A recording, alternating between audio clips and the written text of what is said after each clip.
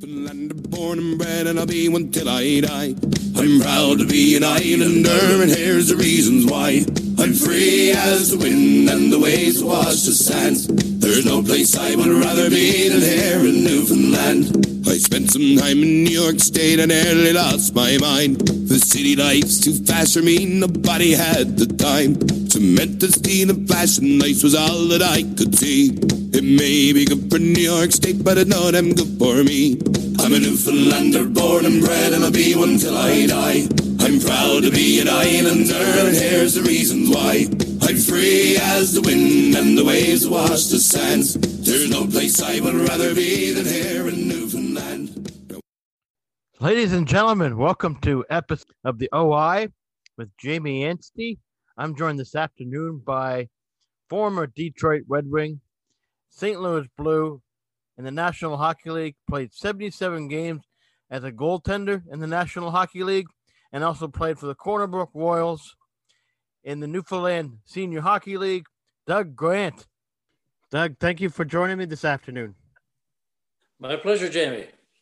How's St. John's, and how's your family doing during COVID? We're doing well. We were in Florida, actually, my wife and I. We had to get home in March because of everything getting shut down. But things are pretty good here, and I get to watch my grandkids play hockey. So that's one good thing. Even though a lot of other things are shut, the kids are still playing. So I spend a lot of my time there. Yeah, I'm in Halifax, Nova Scotia, as we record this episode, and we're very fortunate here in Halifax. We actually get to start practice this Wednesday.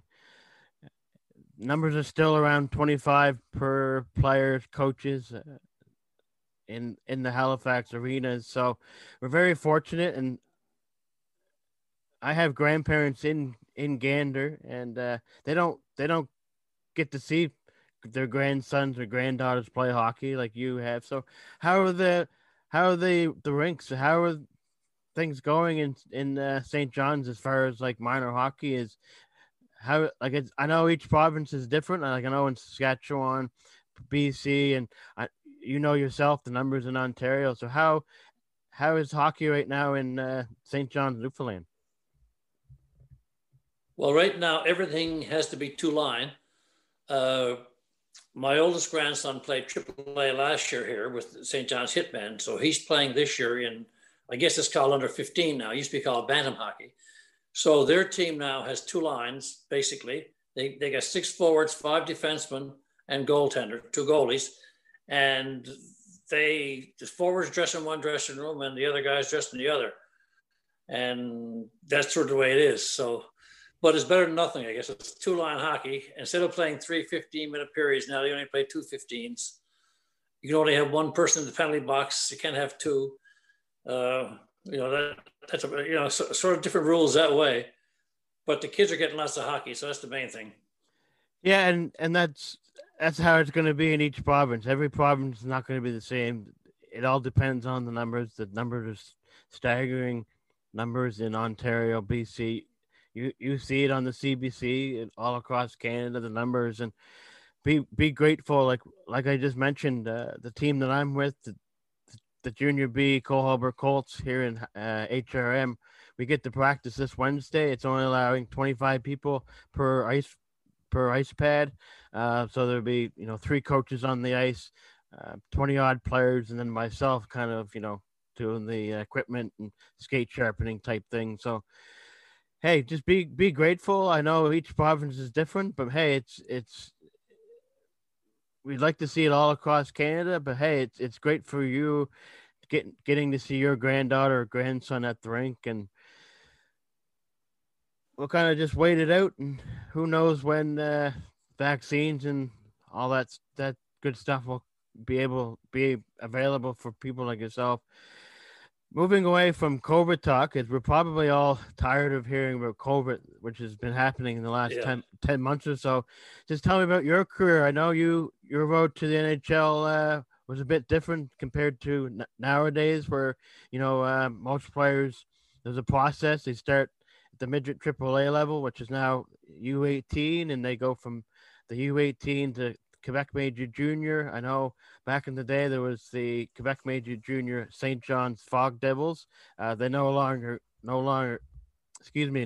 exist. And just tell me your journey. And we all know Alex Faulkner is a big name in Newfoundland, and that's why I kind of like to have the people on the OI, people like yourself. I won't mention names, but I did have one individual on, which will drop today or tomorrow.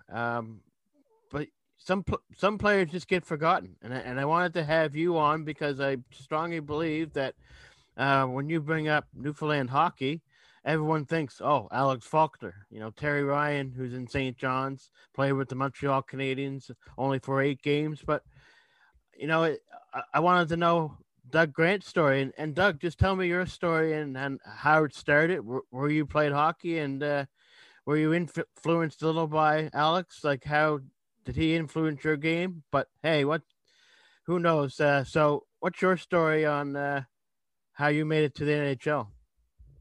Well, for me, like I said, I played all my minor hockey in Corner Brook, and then played senior hockey with the Royals, and then came to Memorial University. But when I came into MUN, I wasn't looking to play pro hockey. I was looking to hopefully get a law degree. Anyway, after the last game, we played St. Mary's in the Eastern semifinals in '72. When I came out of the rink, I had 2 opportunities, I guess, one from Toronto and one from Detroit, but Detroit were there first. Larry Jeffrey asked me if I'd be interested in coming to training camp that year. And at the time I said, well, maybe, I don't know. I wasn't searching to get in the National Hockey League. So I said, maybe, maybe not. So he said, well, can you think about it over a summer? I said, sure. So 2 weeks later, I had a call from Ned Harkness, who was general manager at the time for Detroit. And he asked me if I would come down to Fort Worth, which was one of their farm teams, and finish up the season. And I said, well, how long would that take? He said, well, it could be 6 weeks, could be 8 weeks, depending on how far you go to playoffs. And I said, well, no, I can't do that. And he said, why? And I said, well, because I'm in university and I'm married. And if I miss 2 months of school and I flunk out of school and you guys don't want me, I've got nothing. So he wasn't very happy and hung up the phone. But the next night he called me back again and said, how would you and your wife like to come to Fort Worth for this weekend? I'll pay all your expenses and give you $100 a game.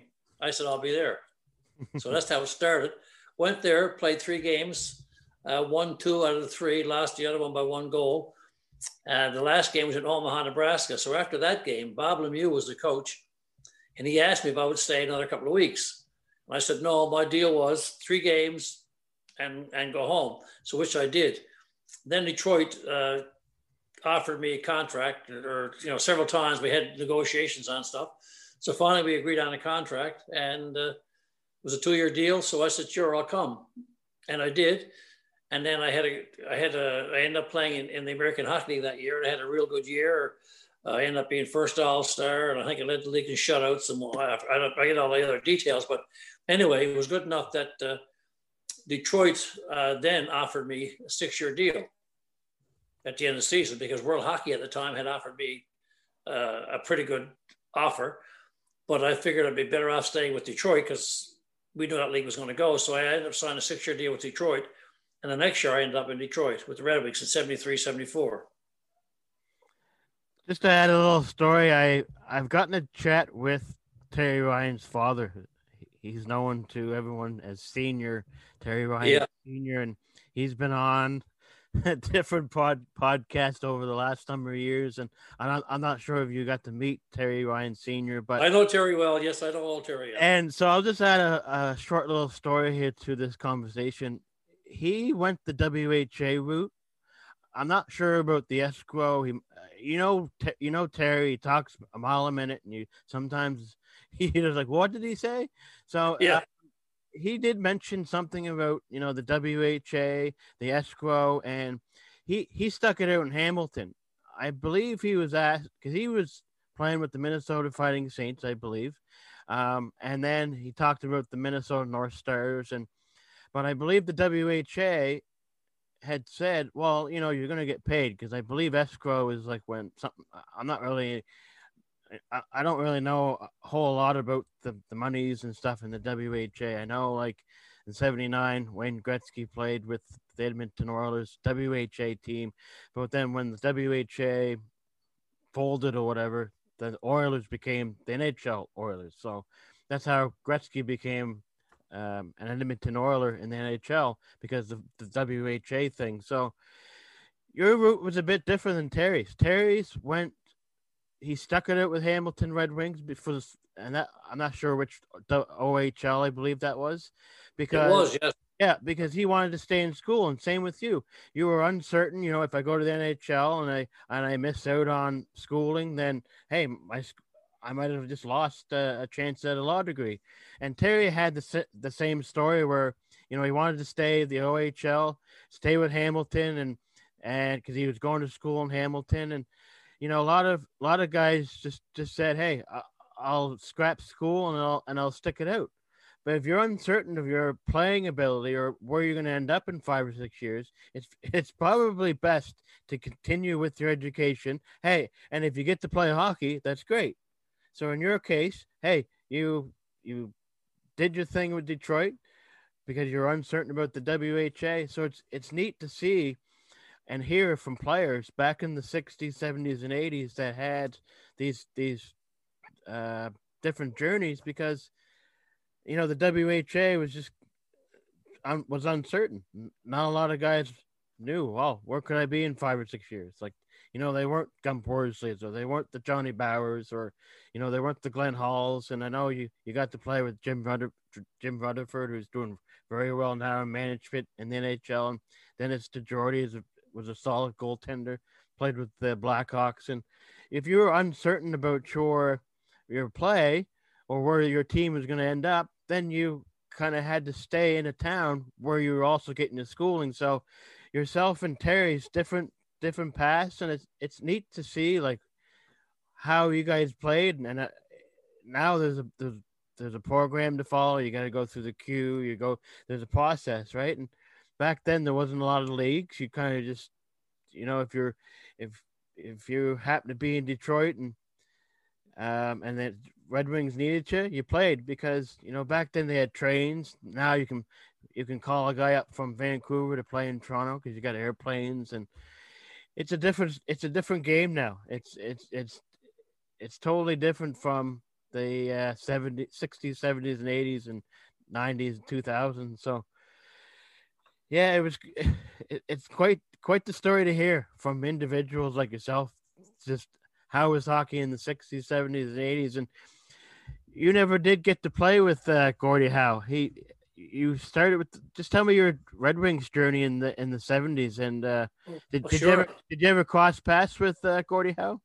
When I came to Detroit in 73, Gordie was with the team. He was finished then. Okay. But Alex Delvecchio was still playing. Yeah. Alex, Gary Bergman, Red Berenson, those guys were all there. And don't forget Marcel Dion. I was going to ask how was playing with Marcel Dion. It was Marcel's second year. Yeah. And Mickey Redmond. I mean, we had some good guys there. Ace Bailey, who unfortunately died in 9/11 and United 175. But Ace, all those guys were there. Nick Libet, Billy Collins, Ronnie Stackhouse. So we had some good players then. Yeah, Robbie Ftorek was actually a coach here in the Halifax Citadel's American Hockey League team. I see on, and that's the beauty of Hockey DB. You can't lie about your stats anymore, because there's a elite prospects, and there's a Hockey DB website that shows all the stats. So I know I've talked to some NHL alumni, and they say, "Oh, I scored this amount of points," and I'll look up. It's like, no, you only scored like 20 points, and they'll lie and make themselves look better than what the Hockey DB. Well, Robbie Ftorek was my roommate in my first year pro in the American Hockey League, and I think that was his first year as well. He had played junior hockey in Halifax, I think the year before or something. And so we roomed together that year. Robbie ended up going to World Hockey. Yeah. But when I had the offer from World Hockey, they had only been in the league for a year then. And they offered me an awful lot of money, an awful lot more than Detroit offered me. But at the time, friends of mine had gone to World Hockey the first year. Teams folded, and the NHL wouldn't take them back. They were sort of blackballed from hockey then. So I figured it's better off for me to have a half a loaf and guaranteed money and NHL pension money than to take something that was promised but couldn't be delivered on, you know. And I think Bobby Hall kind of played in the World Hockey right around the end of his career anyways with the Winnipeg Jets. So he already established himself. I believe he was the first $1 million player in the World Hockey, but he was at his end anyways. He played his years with the Blackhawks and made it to the World Hockey Association, but I think he was kind of at his end anyways, and I think he was the first $1 million player to get paid. I think he was, yeah. Yeah, so it's a little tougher for like yourself. You just mentioned, where the World Hockey kind of just get going, and you're young and you've got a huge future ahead of you. The WHA had a lot of uncertainty back in those days. So hey, and you're absolutely right. I've heard from a lot of people where they turned down NHL contracts, and then the WHA folded, and that's unfortunate. But and then they turned back to the NHL managers and said, no, we don't want you. You had your chance, and it's unfortunate. But hey, you've got a good working career. You have a good working career after hockey. So hey, you chose the right path. So just tell me a little bit more about the Red Wings and who were the players that you played with during? Sorry, go ahead. Yeah, in 73, 74, that's when that was my first year. And in training camp that year, Roy Edwards was the other goalie, and Roy was a real good goaltender, and he had been around for a lot of years. And Detroit and I were having, or I shouldn't say my agent, were having a lot of talks and disagreements about. They wanted to re-sign me to a long-term contract. And I was quite prepared to play for what they had offered me before. And then at the end of the year, decide what I wanted to do. Anyway, by the time the season started, Roy had quit after two or three games. And I was on what you call an American Hockey League contract then. And I think you had to play after 5 games, you had to have an NHL contract signed. So there was a lot of negotiations going on all summer long. And anyway, long story short, we were heading to the West Coast to play the Anaheim, or I guess LA and Vancouver. So Roy was quit, and I ended up signing the day we were leaving to go out west. And I signed a 6-year contract then. But Detroit was sort of in disarray then. I mean, they had Ned Harkness was coach, and Teddy Garvin was, Ned Harkness was general manager. Ted Garvin coached, but after 12 games, he got fired. Alex Delvecchio retired then and took over as coach. And back in those days, there was only 2 divisions, and I think we lost out the playoffs by a couple of points or something. But it was an interesting times in Detroit, I must say. Who was the biggest name in the 70s that kind of didn't so much own the league, but had the biggest point total in the NHL in the early 70s? Oh my Lord. I mean, Montreal Canadiens had a great team then. The Bruins had Orr, Esposito, Hodge, Cashman, all down the line. The Rangers, I mean, back in those days would have Kachuk and of course you had the Dennis Hall, Makita, and all those guys who were in Chicago. It was some good players there, I must say. Yeah. As a goalie, who is the most feared player that, like, say you saw a guy come down the left wing or the right wing or came down on a breakaway, which guy feared you the most? Like, was there any guy that you were shaking in your pants when he came down on a breakaway? No, I can't say that I was. The best shooter that I've seen at the time, fortunately for me, was on my team, Mickey Redmond. He had the best shot. Wow. Now, Dennis Hall had a very heavy shot and a really hard shot, and so did Jacques Lemaire in Montreal. Those guys, and Bill Goldsworthy. I mean, he had a lot of guys who could shoot. But I guess with the gear we had on in those days, It didn't really matter who shot on you. You were it was going to if it hit you. It hurt. I heard stories of guys now they're deceased, but when I was younger, there used to be a Zellers tour. So Bobby Hall, Johnny Bauer, the names go on and on. But yeah, they Gump Worsley even said he's like, man, like I couldn't imagine if a Bobby Hall slap shot hit me in the face. Like it just, I know if there's goalies that have had Bobby Hall slap shots in the face. And did you play it at all with no mask? I did, but not in pro. Okay. But I guess you can see close enough here, but I got hit with a slap shot here over the eye, and that eye is out bone, and it's never gone back. It was a slap shot in the eye.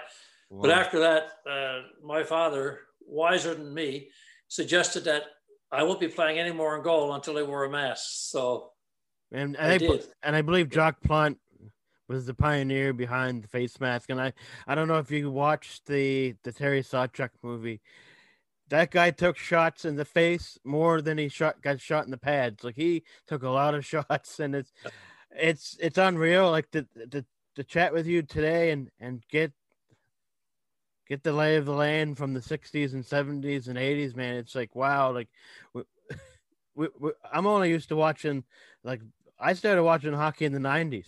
You know, when Felix Potvin, he had full gear and a full, full. Now it's like guys can take bullets and it won't harm them, right? But well, that's the thing. When I started with I'm in Detroit, we have one pair of pads, one pair of skates, one pair of gloves, felt arm pads, and felt chest pad.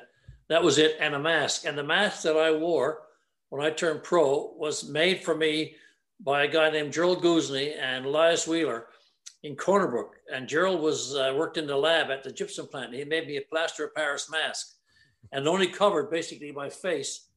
I should have had it to show you, but I don't have it.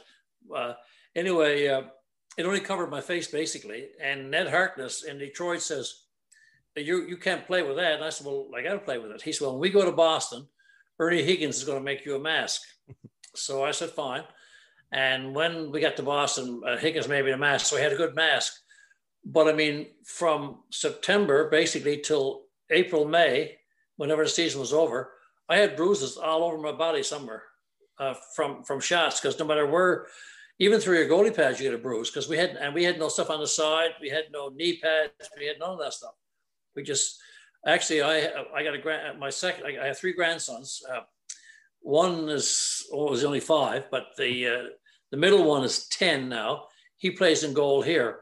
And actually, they had a thing on a hockey card there a while ago, and they showed him with his team with his gear on, and he superimposed my hockey card alongside of it. And his goalie pads, I'm sure, are as long as mine. He's only 10 years old. That's what it was then. How heavy was the pads? Like, I don't know. Did you watch the Terry Sawchuk movie? I did. As a matter of fact, is it bang on? Was that movie bang on to how it actually was in the 50s? Like Sawchuk started around the 50s, and I just actually watched the Rocket Richard movie last night, and the gear. Like I always thought Terry Sawchuk was the best goalie. I always thought that, and interestingly, Adrienne and Jane Maggs and Randy Maggs, Randy who did the poems on Sawchuk. So him and my first cousin are together, and his daughters went to school with my boys. Mm-hmm. So I've known the Maggs way back, basically in the 70s. And what happened with Sawchuk? I mean, the shots that those guys took and the stitches that they got over their careers was unbelievable, really. I mean, Glenn Hall's another one. A guy plays 502 games and doesn't miss a game, with stitches and teeth knocked out and everything else, right? I mean, they were something else. I'll give you a little story here. So when I played Adam, so like 7 or 8, and they don't do it so much now, but they had a room in the local arena here in HRM. And I played with like the DR pads, and there was a brown set of pads from like the 80s. Yes. And then there was a white DR pads. Like Grant Fuhrer wore the DR pads, and everyone was like, "Wow, I need DR pads," because Grant Fuhr's wearing DR pads, and so there's a pair of DR pads in the corner. The room doesn't exist now; it's like all top of the line gear now, and there's a room, and it's the whole process. You gotta sign it out. But back in the day, you could just grab gear, you could grab pads. So, I believe it was after a game, and the coach is like, "Well, who's gonna play next game?" And well, I guess it's my turn to play nets. So I said, fine, I'll play nets. So Saturday morning, I put on these white DR pads and the blocker, and the pads weighed a ton because it didn't absorb water that well. And I'm going to ask you that same question now in a second.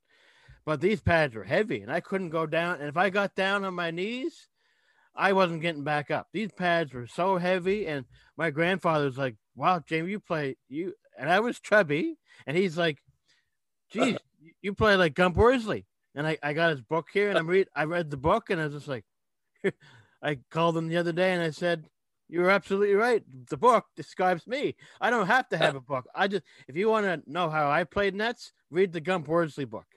And that's how I played. And, it's a bit different now. Like, if parents hear from their kids saying, "Dad, I want to play nets," it's so expensive. Gear is really expensive.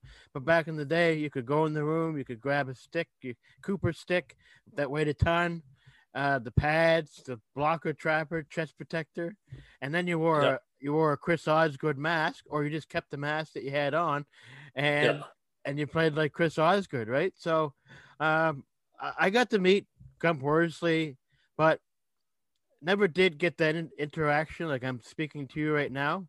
Yeah.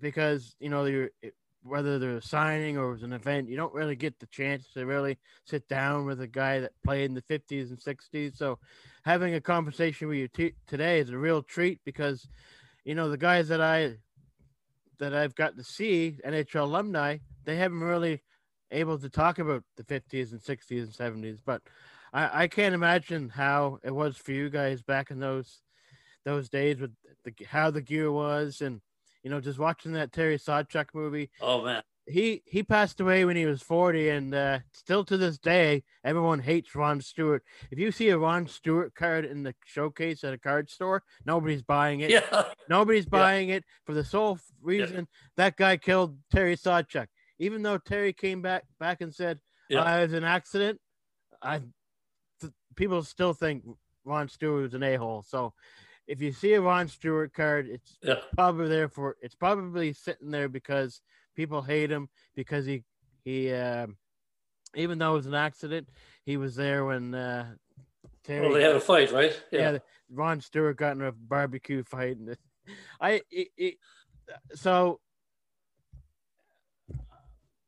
but the pads that I wore were as heavy as anything, and I still have one set. I had two set, a set that I is in the Newfoundland Hockey Hall of Fame. My other ones I have here in the basement of my house, and the kids come by and look at them. And they say, "You got to be kidding me!"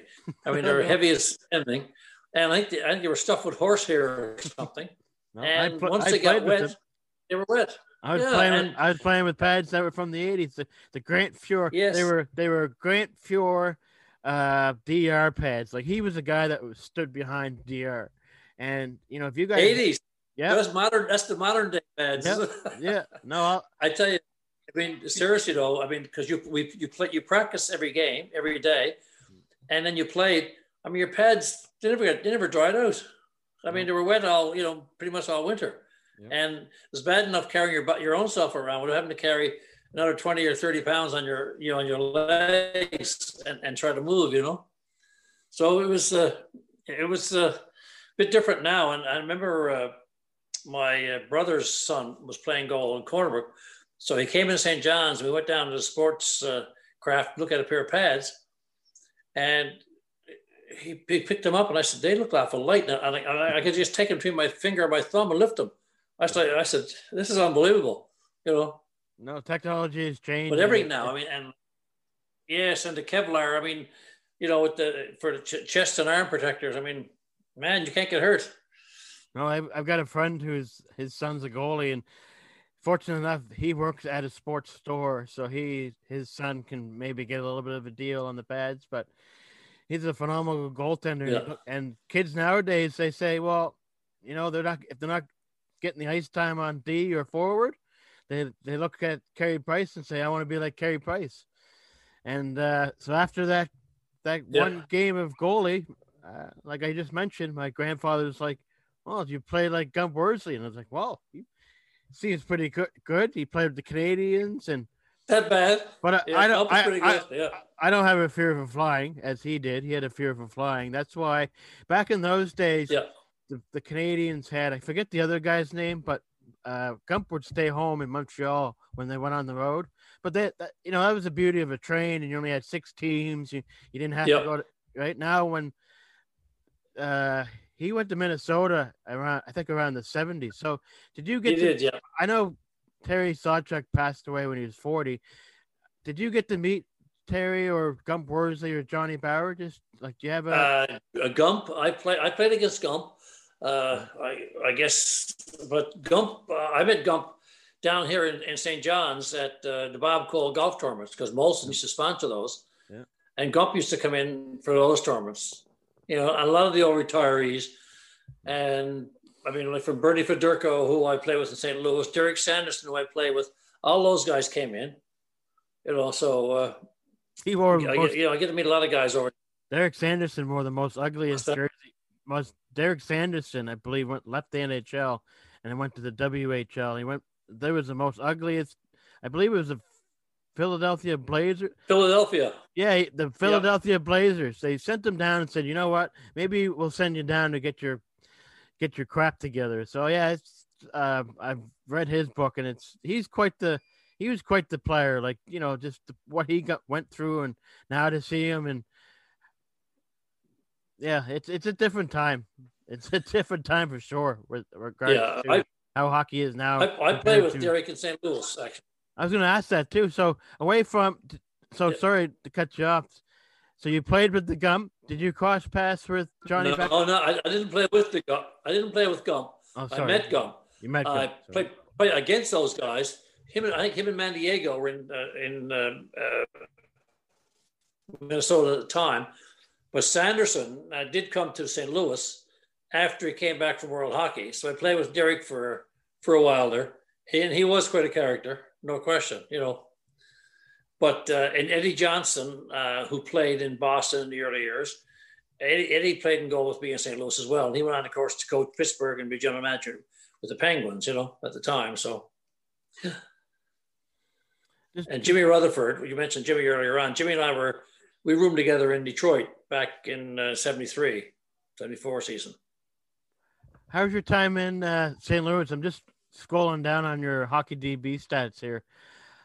I don't see a lot of big names in St. Louis. I know I believe they were part of the expansion in around 68. I believe it was when Pittsburgh joined the league, right around when Tim Horton played with the Pittsburgh Penguins.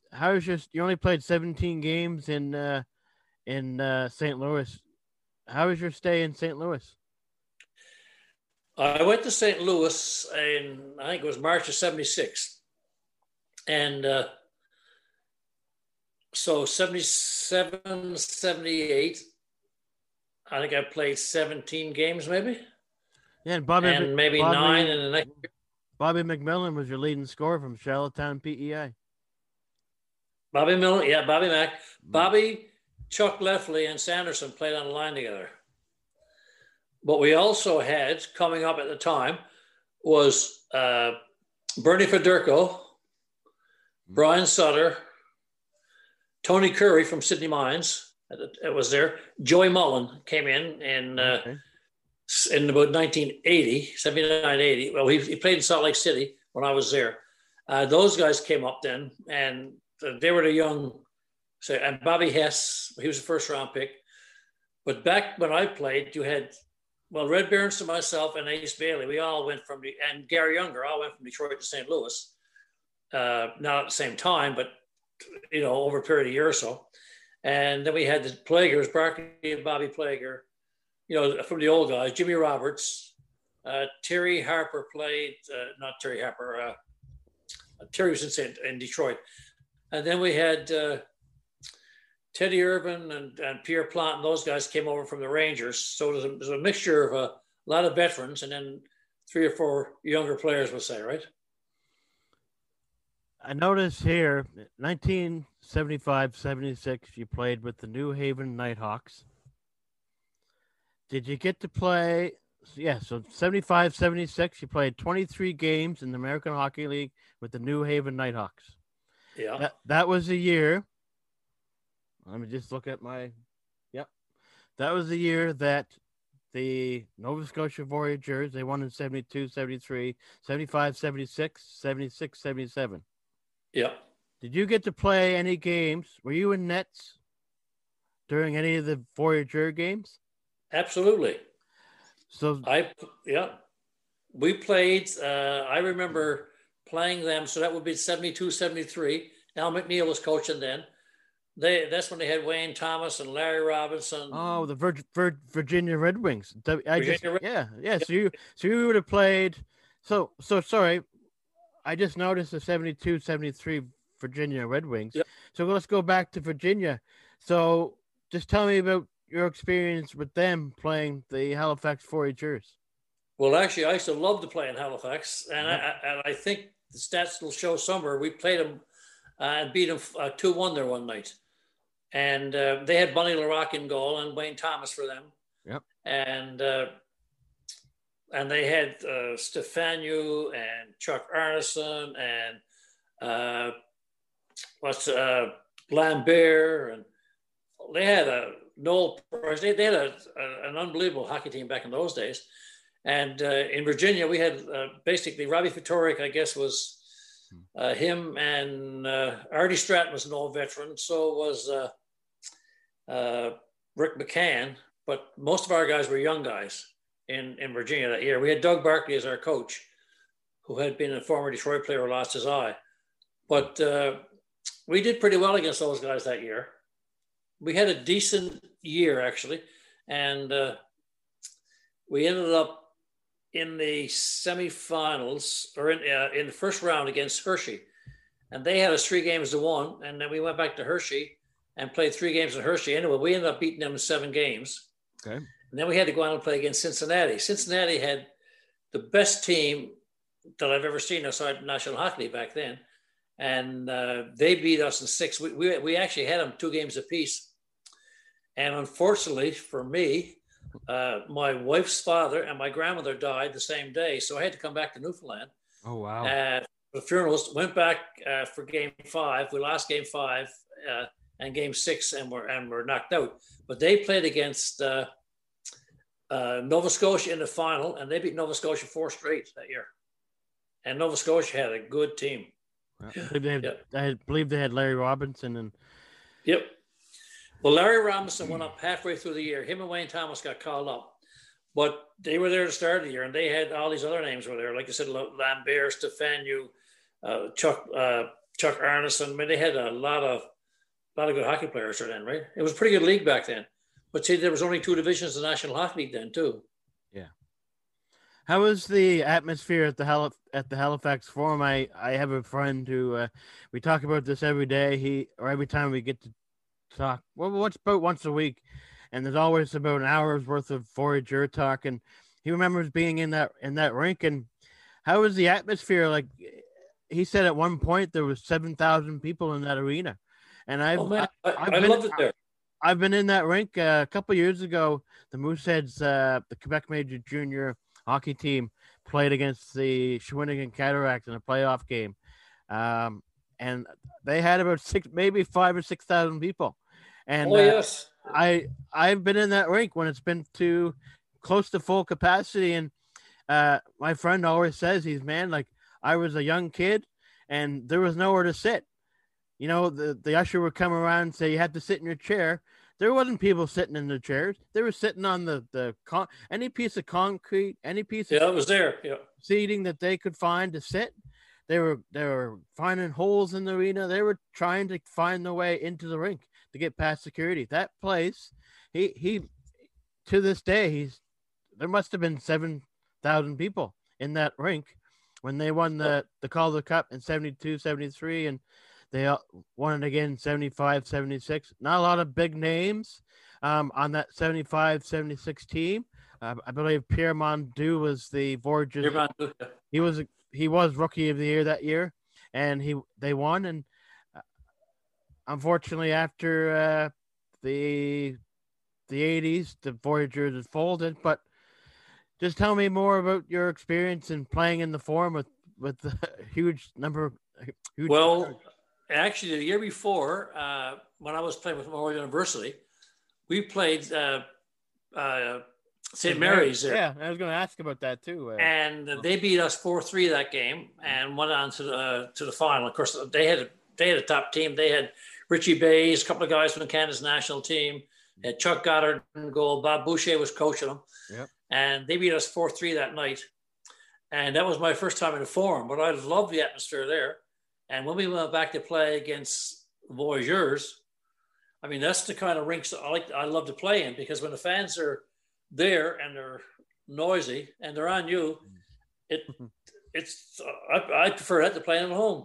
Tell you the truth. And we'll get into a bit of senior hockey talk soon. And yep, because I got the privilege to be in the Gander Gardens when I was about 11 or 12, and now it's a furniture outfit in Gander. But just continuing with your AHL and NHL, like,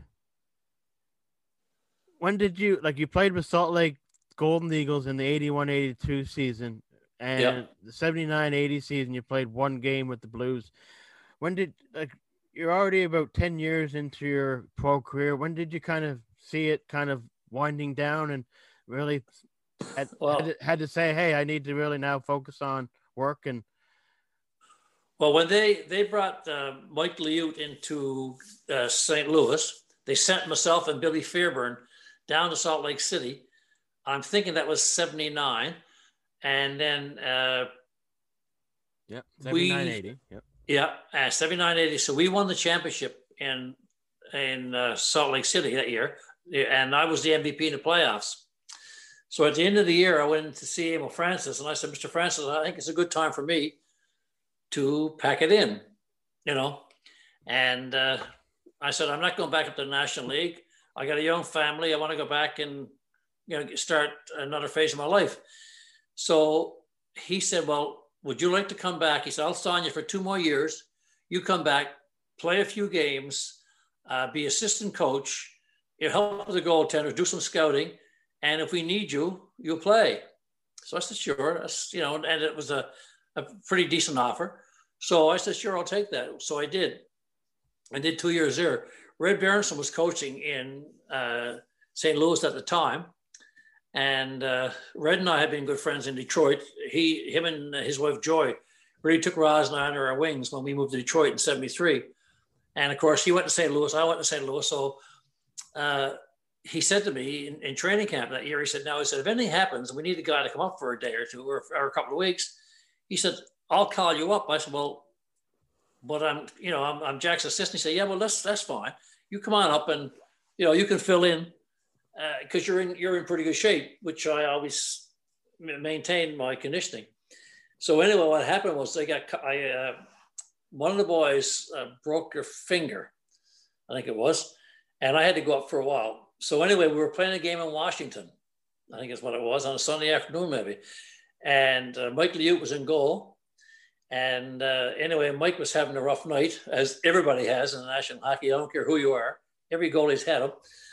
So I went in and finished the game, and I think I might have given up a goal the last half the game or something, whatever the deal was. So that was my one game for that year. And then at the end of that, after that 2 years, I said, well, that's fine. I'm 9 years in now. It's time for me to go. But anyway, Emil offered me a deal that I said I could not afford to let it pass. I guess the way it was back then, it's all business. It's a business.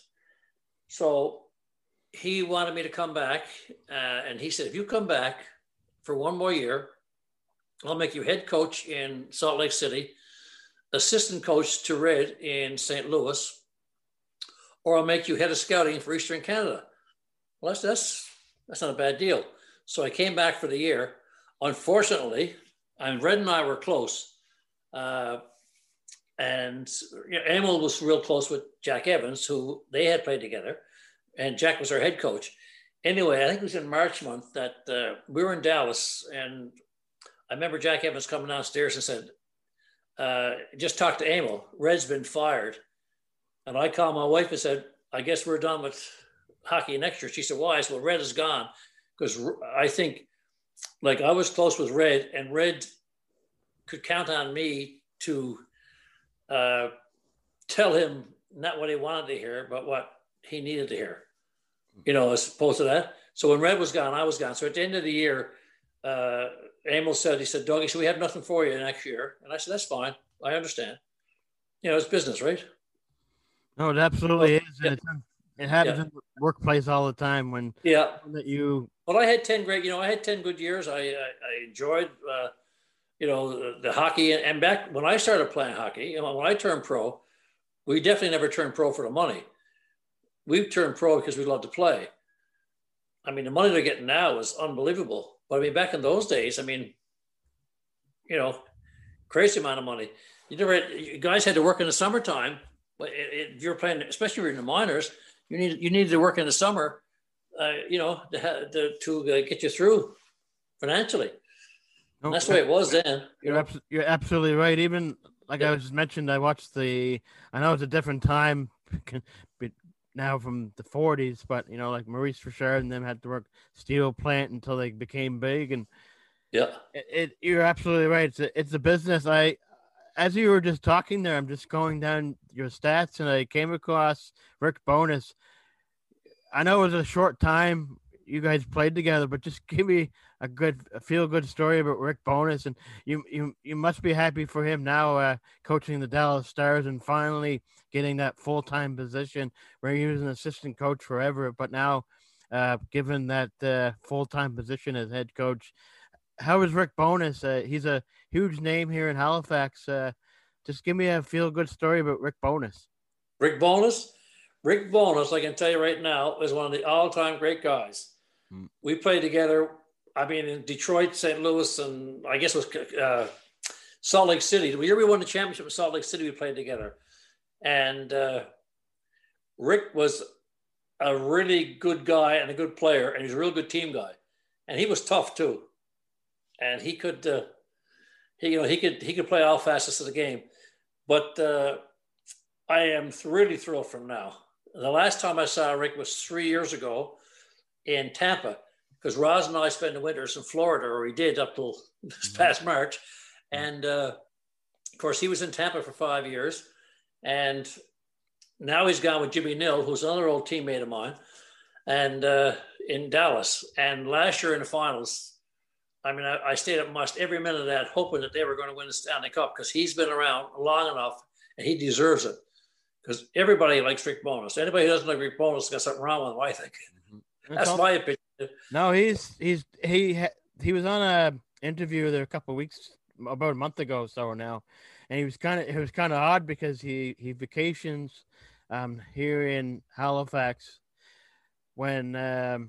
Well, obviously, with the NHL, how it is in the last year because of COVID, he's now in Halifax he was in Halifax around November. So he's like, well, this is odd. Yes. This is odd. Like, I'm in Halifax during November. Like, you should be in the NHL still in November. And then you go to, but he vacations here in the summer. He's got a home there. And it's on, I believe it's on Grand Lake, right next to Crosby and McKinnon. Yeah, of course. That's right. McKinnon had to move right next to Sidney Crosby on Grand Lake. I'm pretty sure my facts are straight, but Bowness did say it's just weird. Like I'm home in November. I'm usually here in the summer, but man, what a great story! And it's great to see. Like I'm looking down through all these names. Like we could go on forever talking about this guy and that guy. Like one guy that sticks out here, where it's on the same page, is Joe Micheletti, who is a broadcaster in the States. So it's great to see guys are still sticking with the game and finding positions, because it's unfortunate for a lot of other players. They, if they never had an education, they're in sales, or they're carpenters, or they're, like I've talked to Billy Smith quite a few times.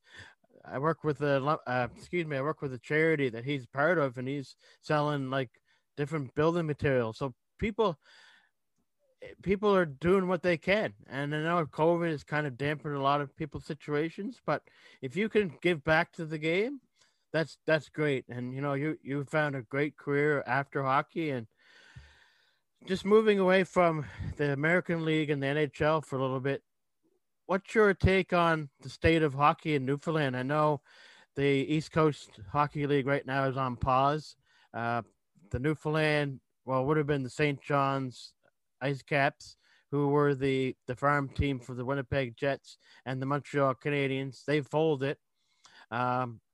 But now they're called the Newfoundland Growlers in the East Coast Hockey League. And who knows when the East Coast is going to start back up.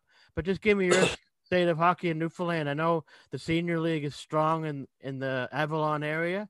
I solely look at like the central part of Newfoundland, where Gander's kind of hurting, and Grand Falls has always been strong, but they're kind of like all by themselves in the corner, and nobody really wants to travel from the Avalon into Grand Falls. So just give me your take on senior hockey in Newfoundland. Where do you see it in the next couple of years to 5 years or so?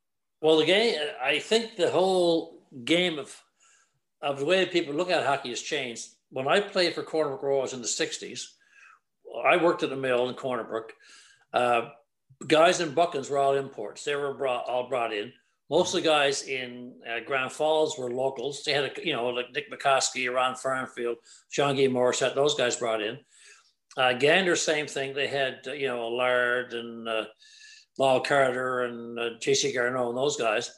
And then CB's the same way. Well, they had George Faulkner and Jack Faulkner and Alec and, all those guys. And they had Gary Simmons in goal. So back in those days, most of the guys played for fun. And in my case in Corner Brook, if you were working at the mill and you had a shift and you had a game that night, well, the company would pay your shift off. Oh, and, wow. yeah, and that was the way it was. And I think all the places had that then. But after I came back in the 80s, they were offering money like you wouldn't believe. Like I was actually offered by two teams in the Newfoundland Senior Hockey League more money than I made in my last 3 years pro. Wow. I mean, I when they offered me, I said, "You got to be kidding me." And they said, "No, we can do that." And the last offer I got worked out to be, let me put it this way, would have been more money than I made in the National Hockey League 1 year, or 2 years even. And that's what they were paying money. So that couldn't be sustained. And then the league broke up. It sort of, and then they brought all these other teams in, and you had teams from here, and but everybody was getting paid money, and it's all about the money now. And very few guys will pay unless they're getting paid. And I think that's what killed the league eventually. Well, I'll give you an example, and people listening, I hope they know who Terry Ryan is, and he played for the Montreal Canadiens in the mid-90s. He played although he only played 8 games, he's a huge name in St. John's. Good friend of mine. And anyway, so he had a friend. This is just an example. I don't know the exact dollar amount, but he had a friend named Aaron Asham, who some people may know, played at the Islanders. Oh yeah, yes, he played with the Islanders. Big fighter. So he comes aboard the Gander Flyers, located in the central part of Newfoundland. And as of right now, the Flyers and the Grand Falls Cataracts, who won the Herder a couple of years ago, they're the biggest juggernaut, I believe, in that league. And I hope it does start, but who knows? So at the time, I knew the general manager of a couple of years ago, I knew the general manager of the Gander Flyers. He's now since moved on, but he kind of gave me the rundown on pay and stuff like that. So they were paying, and I got to talk to Aaron a little bit through a charity event. And he kind of said, "Yeah, like they were paying me X amount of dollars." He lives in Long Island, New York, right now, working with the New York Islanders. So he said, "Yeah, they were paying me. They were paying my flight, paying my hotel, paying for my food." Right, even though they put him up in the Albatross in Gander, not the most swankiest place to stay, but hey, it's the Albatross. They're the Albatross. Yes, and, yeah. Right. So, anyways, he's like, not the most swankiest place in the world, but hey, it's Gander, Newfoundland. What do you expect? And so they're paying me to travel from Long Island, New York, to come into St. John's, and then there was a bus that would travel from St. John's to Gander, which is probably good. Now I know it's about 2.5 hours because the roads are a bit different, but it was a good 3-4 hour trek from St. John's into Gander. And then they put you up in the Albatross, and you're absolutely right. Paying the players, paying the imports, Grand Falls was getting, there was guys here that I played with that, like Cam Fergus, top high-end player with St. Mary's, led the Quebec Major Junior Hockey League in scoring, and the Cataracts are a successful team. Players are going to go where the teams are most successful. I've watched tape in the last number of years, and when Buckins came in, I remember my uncle, who's now passed, was saying people would take out second mortgages to make sure that Buckins had enough money to have a senior team. Now Gander did end up beating them in the mid-90s, and Gander hasn't seen a Herder Cup since 69 when Ed Philpott. Don't forget. I'm going to ask about Ed Philpott in 1 second, but Ed Philpott was a strong part of that team, and now it's uncertain whether the senior league's actually going to come back.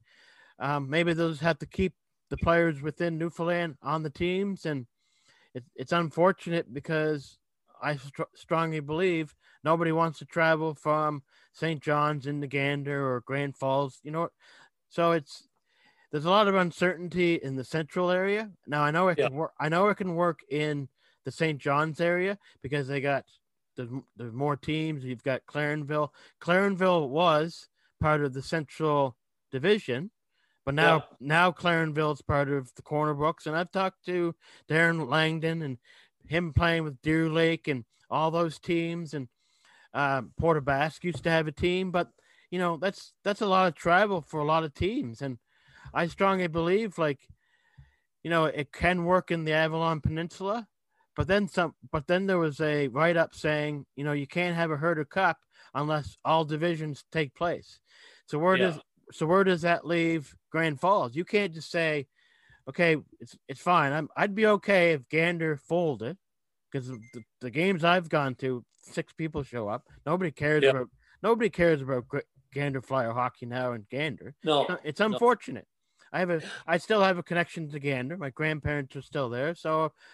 They still have a special place in my heart, but I wouldn't be disappointed if the Gander Flyers folded because nobody shows up. But I've been to the Joe Byrne in Grand Falls, and they fill that place like they filled it the Forum back in the 70s and the 60s. They fill it each and every night. The Cataracts play. And yes, that's true. When I played senior hockey in the 60s, Corner Brook, you could not get a seat. You could not get a. You had to get seats on Tuesday. You had to be they don't call them season ticket holders. They call them. There's a name for it. There's whatever the name of it they call it. But you had to go in. Same in Gander. You got to go in. It's a little bit easier now because they don't fill the place. But I've gone to Cataracts games, and my grandfather's like, "Well, Jamie, you've got to buy your tickets on Tuesday. If you don't buy your tickets by Wednesday or Thursday, you ain't getting a seat." Well, I can tell you that's true. And Harbor Grace, when they had Faulkners were there, Gander, Grand Falls and St. John's. And I remember playing St. John's in the playoffs one year. We were staying at the old Newfoundland Hotel then and walking down Kingsbridge Road. And I saw all these people line up the road. I said, what's going on here? And they said, we're trying to get tickets for tomorrow night's game against Corner Brook. You probably thought Elvis was in town or something. Yes, yeah. But in 68, 69, the Gander Flyers won the Herder. Yep. They picked me up for the Allen Cup. So I went up to Gander for 3 or 4 weeks. So back then, I was working in the mill. So I got time off. But all that I asked Gander for, I said, just pay my wages. I don't want any extra money. It's just, I don't know what play via. So we ended up going up to Galt that year. We lost out to Galt. But that's when they had Harry Catvernock, J.C. Garneau, obviously Jacques Allard, and they had Bill Lastic, who was playing defense. He was a big, tough boy at the time. And Brian Rayfuse was their goalie then, right? Mm-hmm. And you had Eddie Philpott and Mike Anderson and Denny Mullins and Pat Penny, and these were the local guys, right? Yeah. Was Ed Philpott on the same level as Alex Faulkner when Alex played in the senior league? Were they kind of when you talk to someone in Halifax or outside of Newfoundland and you talk about hockey? Oh, I know Alex Faulkner.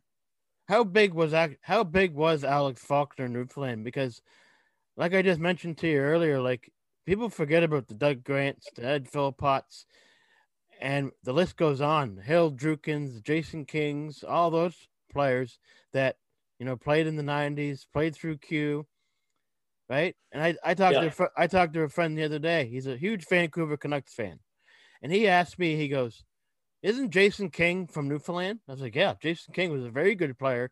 Played at the He's from Corner Brook. Yeah, and he's from Newfoundland.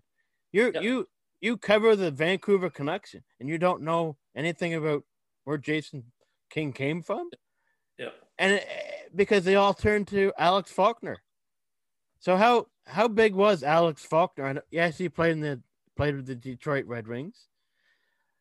And Alex Faulkner was the only Newfoundlander who played in the National Hockey League when it was six teams, okay. The original 6. So I don't know how you compare guys to whoever, but he's the only guy from Newfoundland that ever played in the National Hockey League when it was 6 teams. Okay. So I guess it was a little bit harder to make the NHL with 6 teams compared. Well, it was, and I mean, sure, I say nobody was even looking at Newfoundland. I mean, if Joe Byrne hadn't come in to look after hockey in Grand Falls, you may never have seen these guys, right? Yeah. And then George Faulkner went up and played with Shawinigan Falls, all I'm sure it's through Joe Byrne. But like when after Alex went to the National Hockey League, the second guy to go to the National Hockey League was also from Corner Brook, was Joe Lundergan. So Joe and I grew up together. We played hockey together all the way up through. And then I was, I guess, the third guy to go. But I remember in the 70s, I mean, you had all these guys come out of Grand Falls. I mean, you had Terry Ryan, Sr. You had Donnie House, who played with the Voyageurs when they won their championships, and then played some games in LA. You had Tony White, who ended up going to Washington and scored 25 goals, I believe, 1 year in Washington. I mean, they had Terry French, who was probably an unbelievable talent, who didn't go, but Caesar played Rookie of the Year in 68, 69, I believe. But he played with him and Robinson played together. I mean, in junior hockey, but anyway, he took a different path. And, but Grand Falls had some real good hockey players back in the day, in the 70s, I always did have them. And I think it was probably the result of Joel Byrne coming in to run the program for him, but back then, when you look at it, you had 5 guys that played in Newfoundland Senior Hockey League that ended up playing goal in the National Hockey League. I mean, you had Andy Brown, and then you had Morissette, Lyle Carter, Gary Simmons, and myself. So, I mean, it was a decent caliber of hockey back then, you know, and you had Nick McCoskey coaching Grand Falls, former NHLer. You had Fleming McKell in St. John's. You know, I mean, there were some good hockey players around then. No, and it seems like the Seabees back in the '60s were the team to beat. Like you just look down the list, and it's all those names that you just mentioned. You know, Alex Faulkner, Seabees, 68, 69, and you're absolutely right. Like, you know, the Herder Trophy was, I think it came around the 1930s, and I think 1935 was the first year. Yeah, Cornbrook won that. It's the Stanley Cup of it's the Stanley Cup of Newfoundland. If you look in the 60s, you had Seabees one year, Cornbrook Royals the next, Seabees Royals. That's the way it was for, you know, 6 or 8 years, right? It was a real rivalry. And then George Faulkner left the Seabees and came to Corner Brook to play with us, right? Mm-hmm. Yeah. So where do you see the league in five years or so? Like, do you kind of see it deteriorate, or the Newfoundland Senior League? Yeah. Like I mean, there's nobody besides St. John's. There's no centers really that are growing, right? I mean, St. John's is where everybody is now. I mean, you probably get 60% of the population on the Avalon, and you know, for those other centers to keep up, you got a lot of even the young guys coming up. I mean, like for example, like in minor hockey now, my oldest grandson played last year with the St. John's Hitmen. They also had a team at Tricom, which is also here, CBS, you know, in outlying areas. Then you had a team in Tri-Penn, which is the Bay of Roberts area, where Dawson Mercer's from.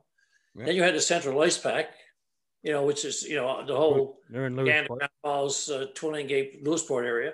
Yeah. And then you had Western, which was, you know, the whole region of the West Coast. So, you know, I mean, like last year, I don't think they had an awful lot of guys that were trying out for maybe Central and the West.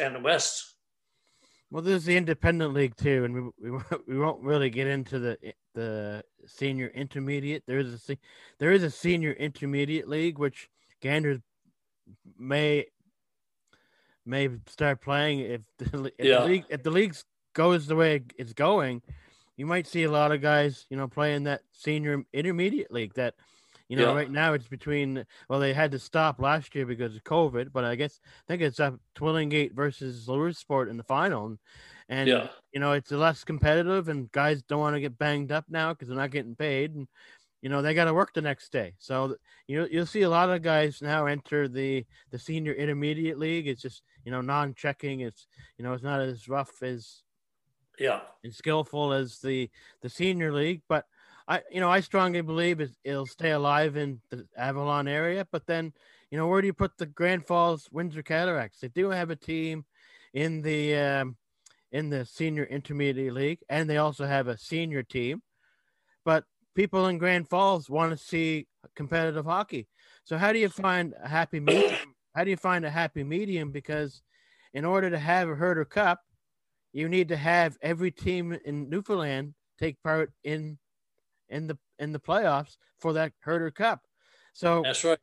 I'm fine. Like I just mentioned, I'm fine with Gander, you know, dropping out, maybe entering the intermediate league and playing against Twillingate, Lewisport, and those teams. And there's a team over in Port aux Basques now that's got it. So there's a lot of intermediate teams.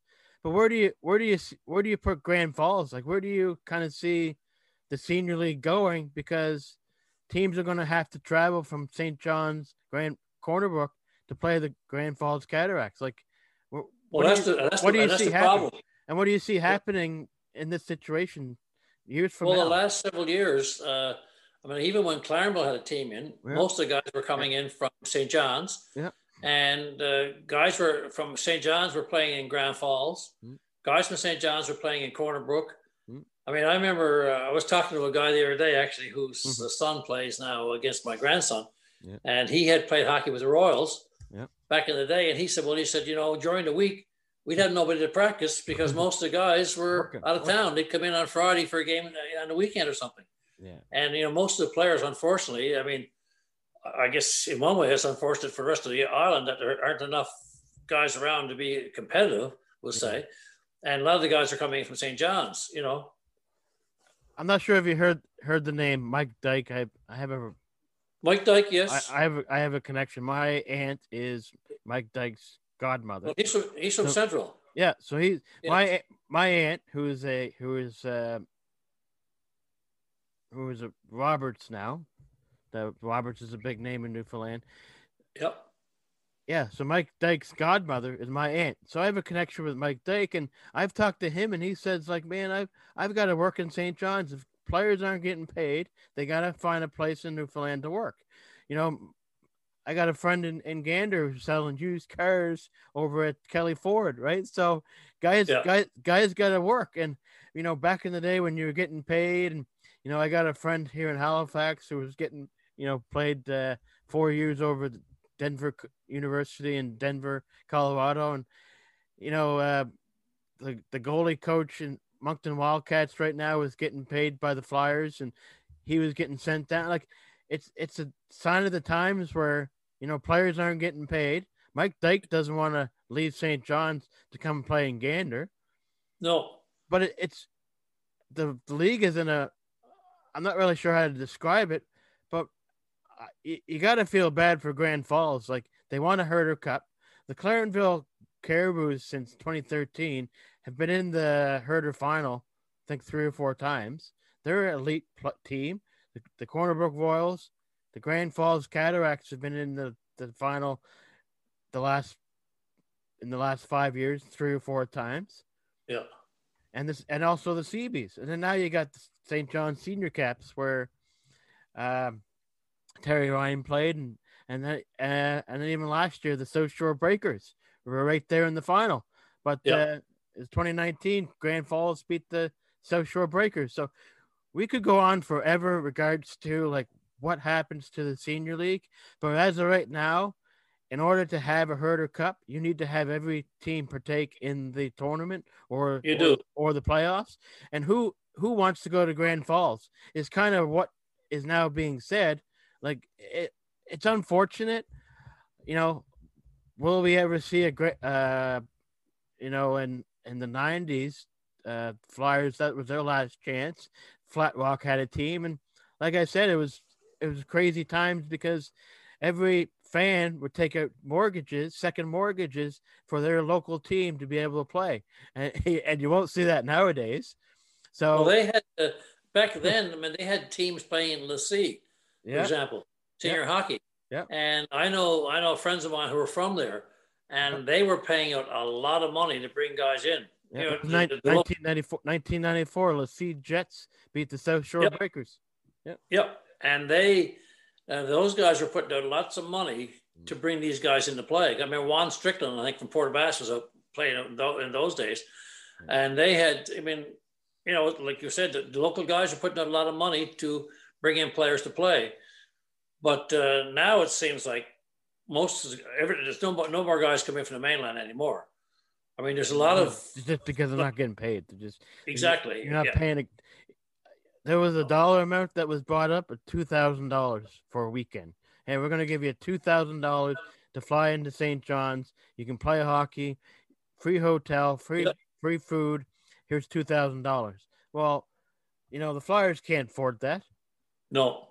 Do you think Aaron Asham came in for the weekend for $2,000? I've heard the dollar amount. You're pretty close to that number. I've heard from other people that was not. I'm about 98% sure. Right around. It wasn't less than 2,000. It was right. Oh, it definitely wasn't less. No, it was right around that $2,000 mark that he got paid. And I have friends, like I just said, we could go on forever on like how the league was, and it's unfortunate because I know Alex would have an opinion on this, but it's really too bad because the way hockey is in Grand Falls, like I still have a huge connection with Grand Falls. It's only about an hour away from Gander, and it's a real sin not to be able to see hockey in central Newfoundland. Like, yeah, it's great. The Twillingate Combines are doing great, and they got their money now to build that rink and the George, and a really good story. But a lot of people also want to see competitive hockey, and moving away from senior hockey and just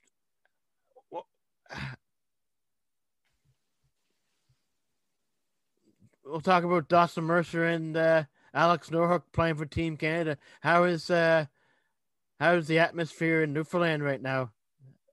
Over the fact, look what Dawson Mercer and Alex Newhook are doing in the World Juniors.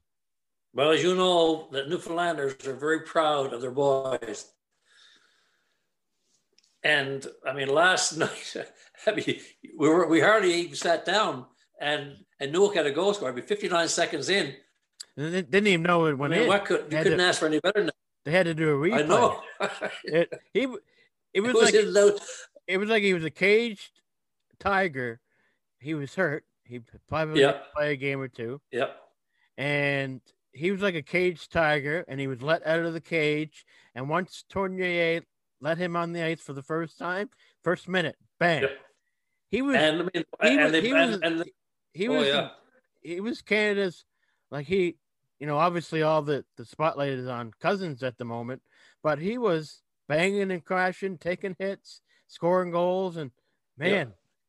Well, they set the tone for that game last night. I mean, when you go out, you score a goal first minute of the game, and your team was buzzing, and then they just kept on going, and they were relentless. I mean, the Russians could not keep up the pace. The pace was so fast last night by Canada.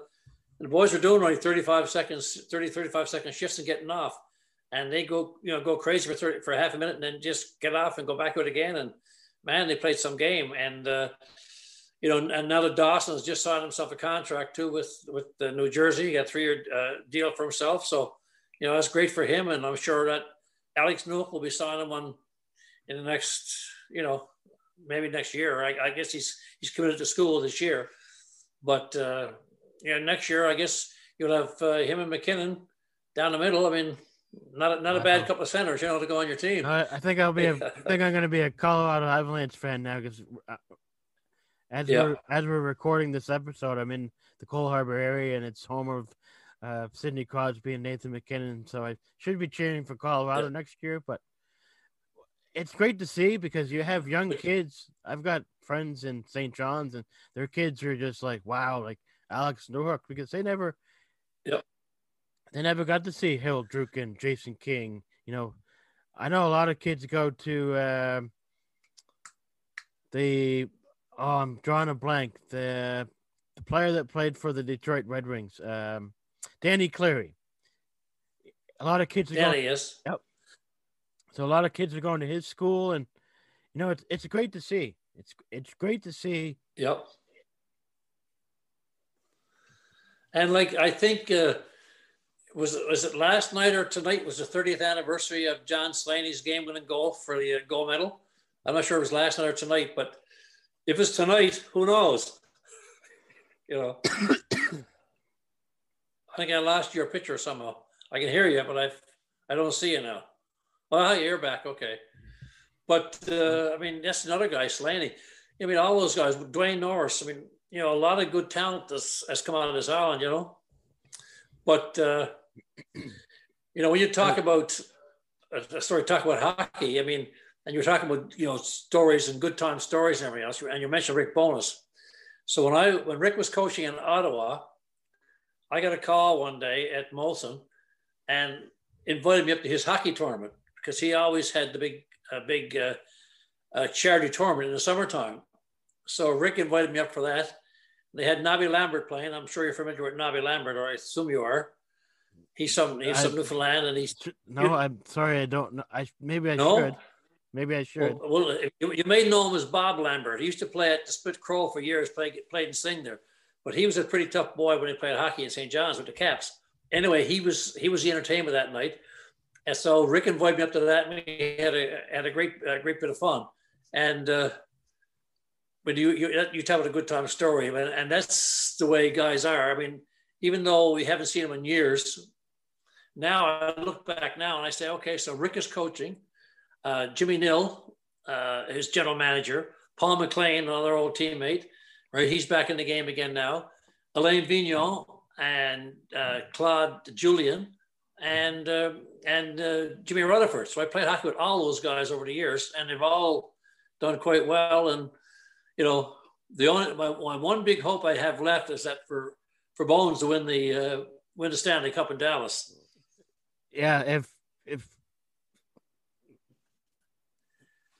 I'm lost for words. I'm a huge Rick Bowness fan, and now seeing him at the head coaching position with the Dallas Stars, everyone here in Halifax, at least I am, is rooting for Rick Bowness.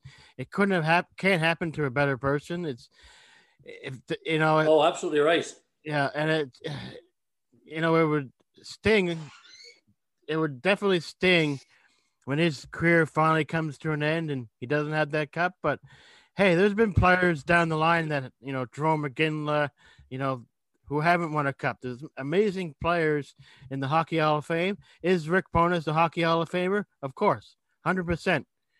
Right? Just because you don't win a Stanley Cup doesn't mean you can't go into the Hall of Fame. It's not a prerequisite. Right? No, it's who you are, how you were in the game, and like you just said, Rick Bowness is an amazing individual and deserves a Hall of Fame spot. He will get there with the Stanley Cup.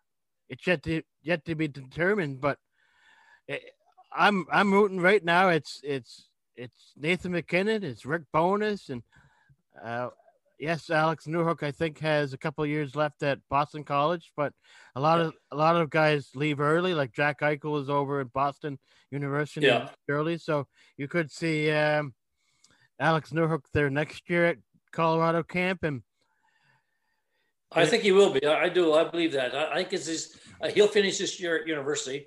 I see after his second year, I think he'll go to Colorado next year.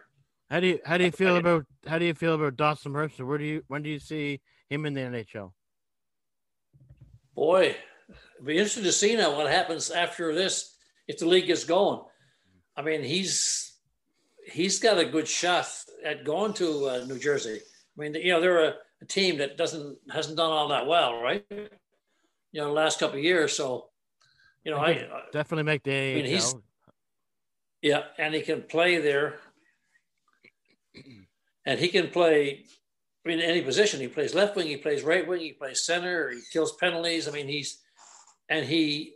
goes in all the dirty areas. He goes in the corner, he goes in front of the net. He works like a dog, right? And there's one thing about it, you got to have that work ethic. You got to have that, and he's got that, And I think the hockey IQ, I call it too. You got to have that. He's from Bay Roberts, is that correct? He is Bay Roberts, yeah. So it goes to show he's a Bayman and Newhook's a Townie. I don't know if you've seen the segment on TSN. I did actually. Yeah, they were giving out the differences between a Townie and a Bayman. Yeah. So I'm gonna ask you a question. Where I'm from, Gander, Newfoundland, what do you call people like myself? We just call them people from Central.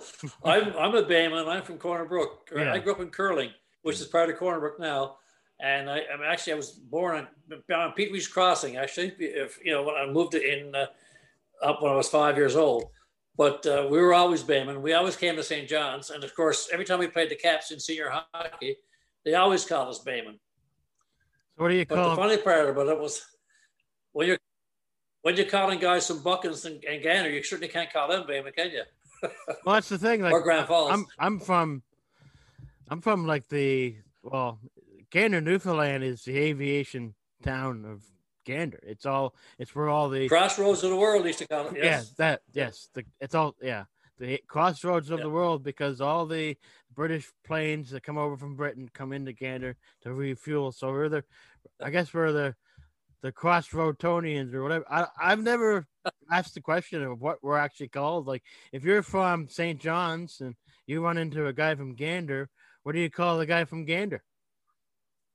I don't know, but if you're ever going to Gander or Grand Falls or Bishop Falls, someone said, "Where are you heading?" We're heading up to Central. Yeah, one of my daughter-in-laws, she's from.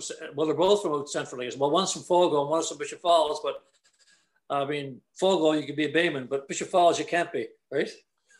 Yeah, I'm just glad I never have to be screeched in when I go down to George Street again. So I never have that problem entering Newfoundland. I will never be approached to be screeched in. We're gonna come down someday, the offside crew, and we're gonna get James and the crew screeched in. But I'm glad I don't have that problem.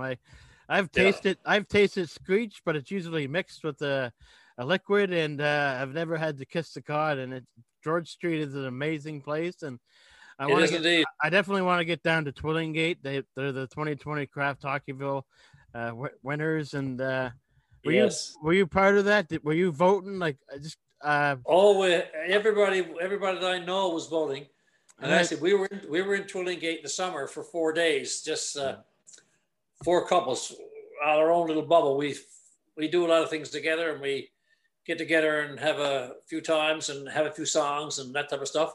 And we spent 4 days in Twillingate. It's a lovely little spot too. Great little spot out there. did you vote until your fingers fell off?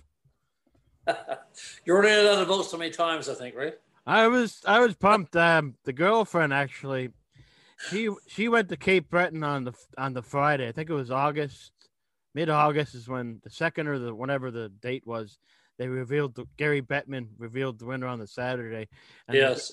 and the girlfriend went to Cape Breton, and she goes, "Do you want to come along to Cape Breton?" I said, "No," because I wouldn't be able to vote for Twillingate, Newfoundland, and we're all brothers and sisters. You know, Twillingate's in the Absolutely. centrally located in around Gander, Lewisport, and so we're all family, right?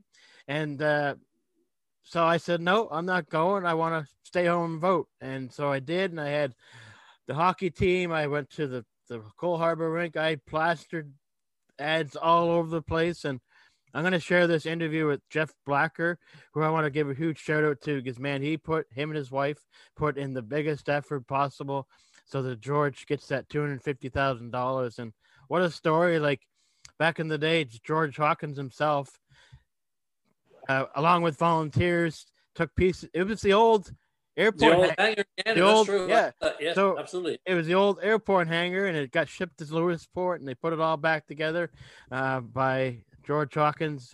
Was the engineer with the huge crew of volunteers, and it's a great story. And yeah, there was great stories all across Canada, but man, it was just great to see the George Hawkins Arena get that $250,000. And Well, any time anything goes on in Newfoundland, I mean, no matter where it takes place, Newfoundlanders they're supported.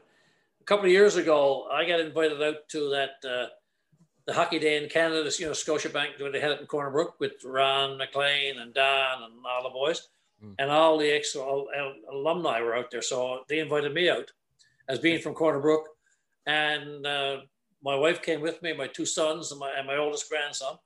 And we had a great time out there. I mean, the people were unbelievable. I mean, I don't know if you saw it when they had the floods. I did see it. I mean, and everything was wiped out. And I mean, Craig Kennedy was with the city then. God love him, he's gone now, but he was a great player with the Royals as well back in the day. And I mean, they had the roads fixed up. They had the rinks going. I mean, the government had the highway fixed up. I mean, it was just incredible how much time and effort were put in by the group. I mean, we had a fabulous weekend out there. We had 4 days, Wednesday, Thursday, Friday. We had 4 nights out there, and it was first class operation. They had volunteers for everything. I mean, it didn't matter what it was.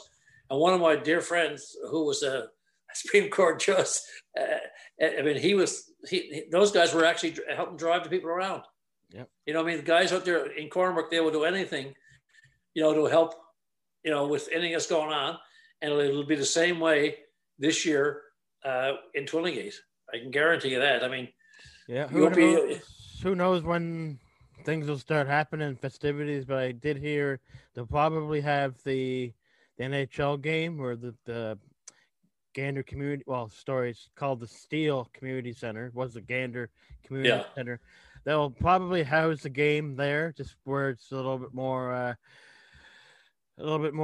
better off for the NHL players to play. So you could see the NHL game being I heard that too, held in Gander, but it's not finalized. Like Jeff, I've talked to Jeff, and he's mentioned that's an option, right? But hey, like a couple of years ago, there was that movie called Mr. Alaska with what's his name, and the NHL New York Rangers showed up on a helicopter and played an exhibition game with a bunch of guys in Mystery Alaska. So hey, a plane or a helicopter could land in Twillingate and play on the George Hawkins Arena. So absolutely, it could happen. That would be great. That would be great. Yeah. I'd love to see some of the modern day NHLers playing in that arena now. Yeah. They know what us guys played with over the years. I mean, you're talking with the old Gander Gardens. I remember going. I mean, that was a really tiny rink. I'm sure you remember that.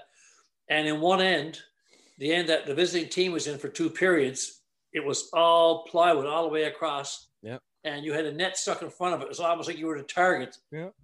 On that board, No, and George Hawkins Arena is a prime example. They play hockey on the ice, and so they have the face-off dots and the goal crease and the blue line and the red line, and then you'll also see the curling rink. So you see a lot of that in Newfoundland, where you'll see the rink being a curling rink and a hockey rink at the same time, just because they don't have that separate rink. Like Gander's fortunate enough, they have the curling rink and they have the hockey rink. So, but now a few years ago, I believe Gary Roberts used to come on to Twillingate run hockey schools, because I think both his parents are from Twillingate. No, you're absolutely right. He was on board, and to see a video of Gary Roberts showing his support for Twillingate, man. I talked to Jeff afterwards, and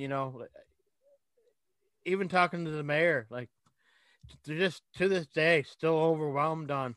There was people in New Brunswick that won last year giving their support for Twillingate.